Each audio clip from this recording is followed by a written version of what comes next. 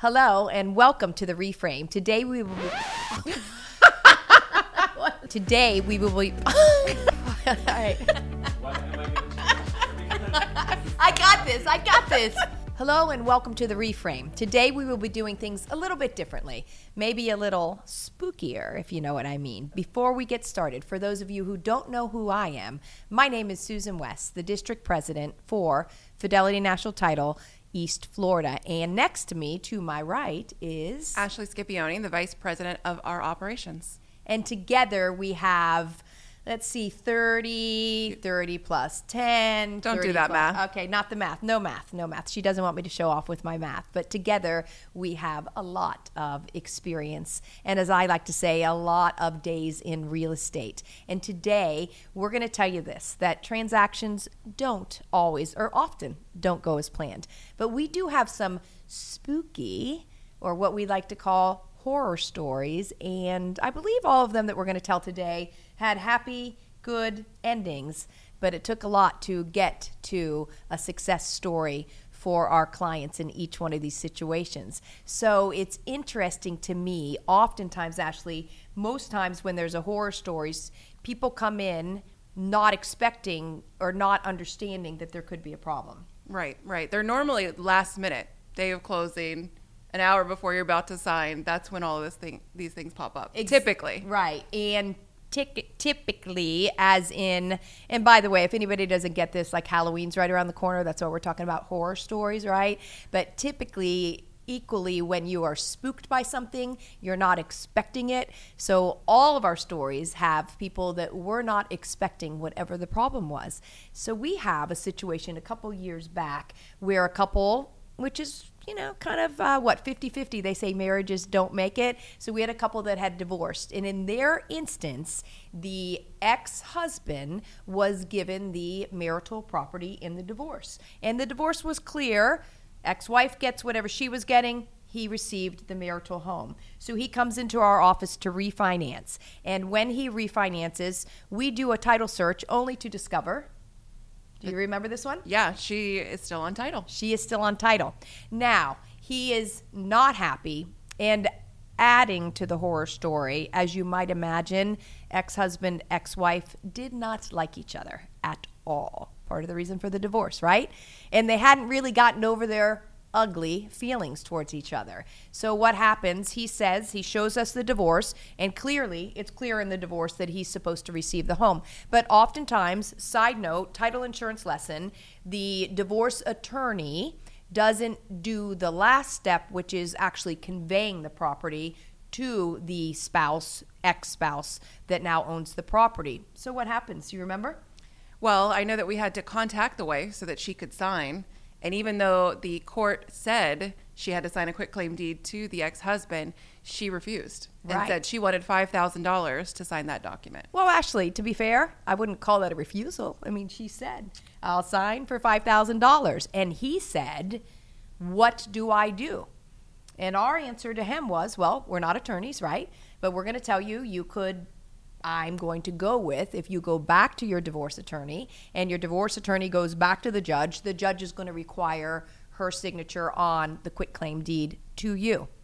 However, in his refinance, for what he needed the money for, the timeline that he needed the money, the interest rate that he wanted, he couldn't wait that long to go through that process. So what did we do on the settlement statement? Well, we collected $5,000 for the wife. Yeah, exactly. And she came in and signed. She came in. And mind you, she came in after he signed, after the lender gave us everything we needed, and only did she come in on the day that she could get her check, and they never, shockingly as it may seem, saw each other. So for us, for him, that was a horror story. But again, we're defining horror stories today as something that happens in the title process that is completely unexpected. Now, I imagine he probably went back to his attorney and maybe got that $5,000 back from her, or maybe he just decided to keep on moving down the road. But we don't know what happens after they leave us. We just know the journey we have to take together when they're with us. Now, we've had issues of recent in one of our offices. Yes. Which one do you want to talk about? Well, there's one regarding probate. Well, there's actually a lot regarding probate. Probate is always kind of horrific, in my opinion. Before you go into probate being horrific, can you just tell everyone what probate is? So probate is what you have to go through. It's the court system where you inherit a property. So, if your parent passes away, they have a will, they leave the property to you. You don't just own that property. You have to go through the court system. The court has to say that you own it. So you're saying if the will's completely clear that I'm supposed to receive the property, I still don't get it. Right. Until you go through the court and the judge says that you get it. Okay. So what happened in this story? Well, in this story, the father passed away. Okay. And he had 2 children, a daughter and a son. And they agreed, because the will said that the daughter owned both of his properties. Mm-hmm. So they decided to prepare a quitclaim deed, and they signed it, giving title to just her. But when she went to sell the property, she discovered he was still in title. And that is because she never filed probate. So fast forward, she contacts a probate attorney, gets the probate case filed, submits the will that they relied on to say that she was getting the properties. And it turns out the attorney said it was never fully executed or notarized. The will was never. Right. So somebody drafted the will, but nobody ever signed or notarized the will. Wow. So they rendered it invalid. So they go through the probate without a will, and the judge signs off and says that both her and her brother get both properties, 50-50. So fast forward, she's like, oh, it's still mine, right? Because my brother quitclaimed it. But that's not true, because he was not entitled to quitclaim it at that time. And now siblings are not happy with each other. Mm-hmm. So she is forced to take her property off the market unless she can convince her brother to sell the property, which he doesn't want to because he wants half. Right. And she thinks it's hers. So it's a pickle. It's a pickle. You know what I think it is? I think come Christmas time, it's a horror story. It is not going to be a happy Christmas dinner table for brother and sister. There's a deed, it's called a Lady Bird deed. And the purpose for that deed is for me to be in title, but when I take title is for me to be in title and essentially say, when I die, this is what I want to happen to my property, right? So for me, I have 4 children. My Lady Bird deed would have me and my 4 children. So upon death, my property would automatically go without a will, right? And without probate to my children. But sometimes with ladybird deeds, in the next horror story we're going to talk about, the ladybird deed was not prepared correctly. Therefore, the intent of what they wanted to happen didn't happen. Let's talk about that. Yeah, so actually ladybird deeds are kind of controversial. From like an estate planning purpose, people think they're great, but they have very specific requirements. There has to be specific language, and obviously they have to be drafted properly. Mm-hmm. And so in this instance, a man owned a property. He had a lovely girlfriend, and he wanted to make sure that she had a place to live should he pass. Mm-hmm. So he hired an attorney to prepare a ladybird deed. And essentially, it should have been prepared for him to have a life estate, right? So as long as he's alive, he's the sole owner of the property, with a remainderment to his girlfriend, Joanne. And what's a remainderment mean? Remainderment is the property will be left to them. Okay. The remaining of the property, right? So you have a life estate.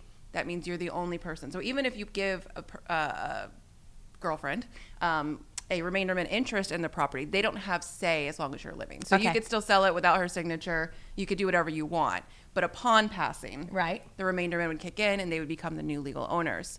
So Joanne listed the property with the help of her daughter and his daughter. And when we do our title search, we find out the attorney did it backwards.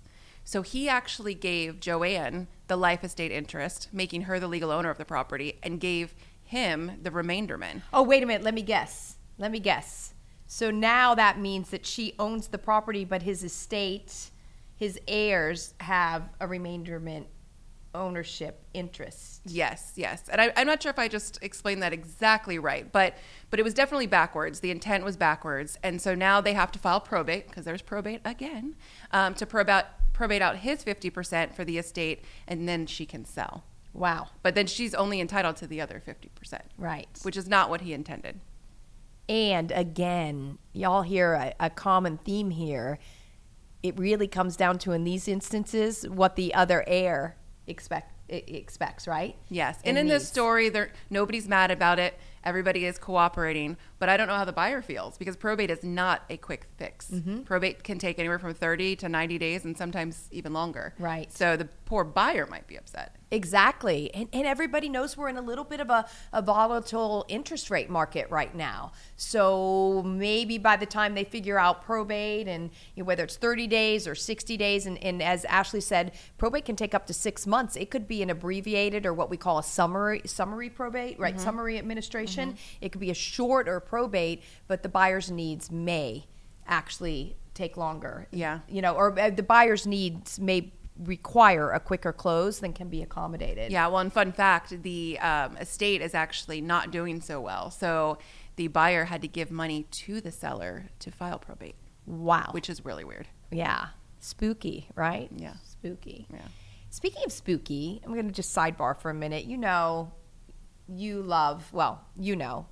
don't know. Ashley is a little crazy. In fact, it's a little creepy how much Ashley likes Halloween decorations. I do. I have got half my house, or majority of my house actually already decorated, but I still got to do the outside. Wow. Yeah. I did put a little story, though, showing the amount of decorations I have, and people thought I was literally at Home Depot. Right. It's a problem. It's a problem. It's a problem. So you're almost there, right? Almost there. And you have your Halloween party coming up? Yep. It should be fun. Right. Maybe it'll be spooky. Do you want to ask me about my Halloween decorations? No, because I know there aren't any. Yes, there aren't any. There aren't any. But I'm going to do my very best to have candy this year and answer the door if anybody knocks. Perfect, because people aren't doing that anymore. I know, and you told me the other day, and I felt so guilty, so I'm going to work on that. But talking about decorations and decor, let's talk about remodeling. Let's talk about the horror story where we had an owner of a property. And in this instance, the owner had purchased this property from a local realtor, using a local realtor as their agent. And they emailed the local realtor and they said, "Hey, Sally, local realtor, you represented me when I bought this condo. I would love to now sell this condo. Will you represent me?" And the realtor was like, "Yay, yes." A past customer. That's what we love, right? When past customers come back. So she didn't realize a couple of tricky things, which is the seller, owner that was her buyer, had a different email address. She never spoke with her seller. And we at the title company brought the deal in, right? We got a contract. We emailed everything that we needed to email to the buyer, or to the seller rather. He was in a different country. We required that he went to the embassy. Why do we require that? Well, just for proper documentation. So Florida statute has pretty specific requirements when it comes to notarization. And every country is not necessarily a part of the Hague Convention. So in order to ensure that the document is valid here in the States, it's easier for us to get them to go to the embassy and the consulate. It also provides a secondary affirmation of their identity. Right. Yeah, it worked out real well for us in this instance, right? So we get all the paperwork back, and our team does what we call post-closing, which means they finalize everything, put the deed and the mortgage for the new buyer in the public records, and disperse all the monies. And the seller was very happy. We wired his funds to yet another country. Should have been a little bit of a warning sign. Another warning sign or spooky, creepy thing about this is if we had looked really closely at his passport, we would have seen that his passport was new, which is a red flag for us. We also would have seen that the picture on the passport was his social media picture, which we all know that your passport, they won't put your social media picture, and nor would we, your driver's license picture, your passport picture, your title license picture. None of those would we put on social media because they're usually pretty horrific, right? Get it? Horror, horrific.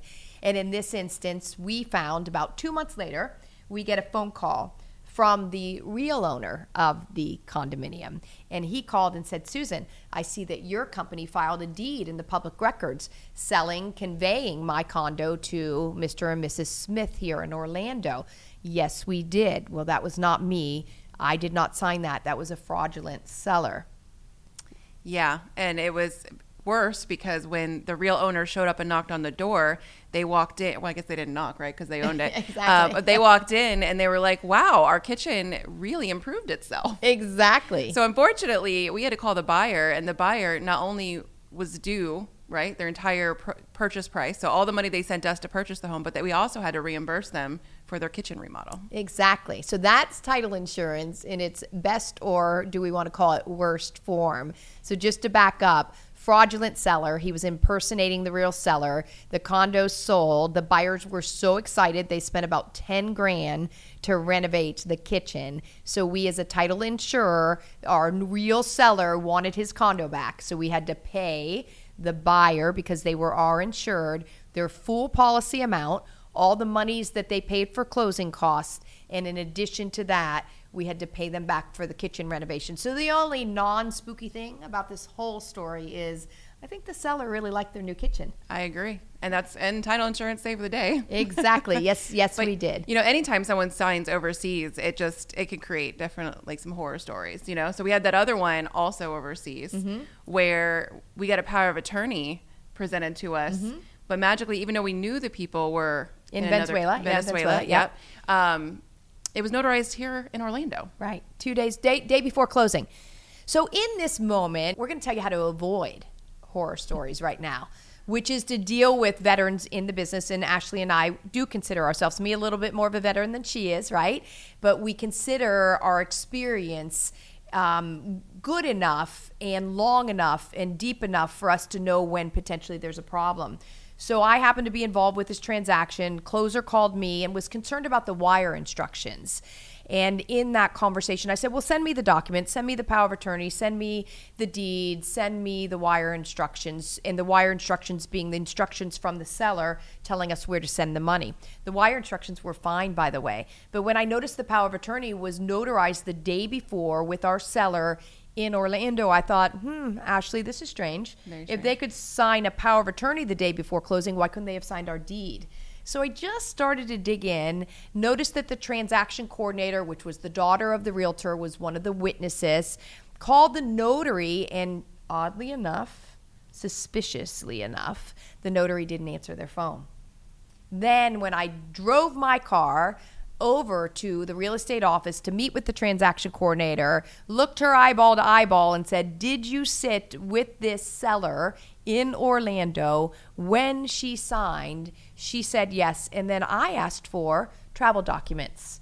I wanted to see the travel documents of the seller proving that they had left Venezuela, came to Florida in Orlando and signed. And believe it or not, nobody could provide the documents. I wonder why. You wonder why. So our suspicions proved correct, and we were able to drill down to the notary and realize that they did a favor, and they notarized a copy of a document that was signed in Venezuela and sent over to us. That means we have a problem with our power of attorney, right? Our power of attorney is not valid, which means our deed's not valid, which means our buyer's mortgage isn't valid because they don't really own the property. Luckily, our lender worked with us, which usually lenders wouldn't be able to work with us. They held on for about a week while we were able to get our seller. And really, to be fair, our seller didn't know she did anything wrong.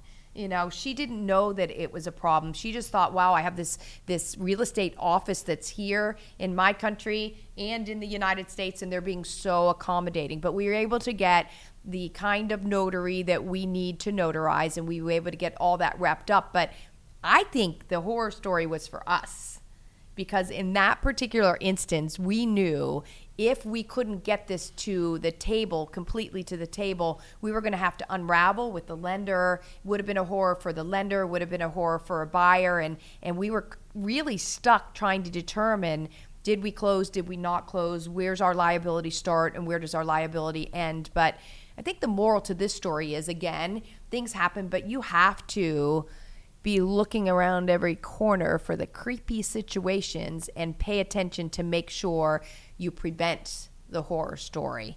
We had another one that was pretty bad. You know what's so funny is we're going to tell. You're not supposed to laugh. Well, about we're going to this. tell a few, but I mean, there's just so many. Right. There's just exactly. so many.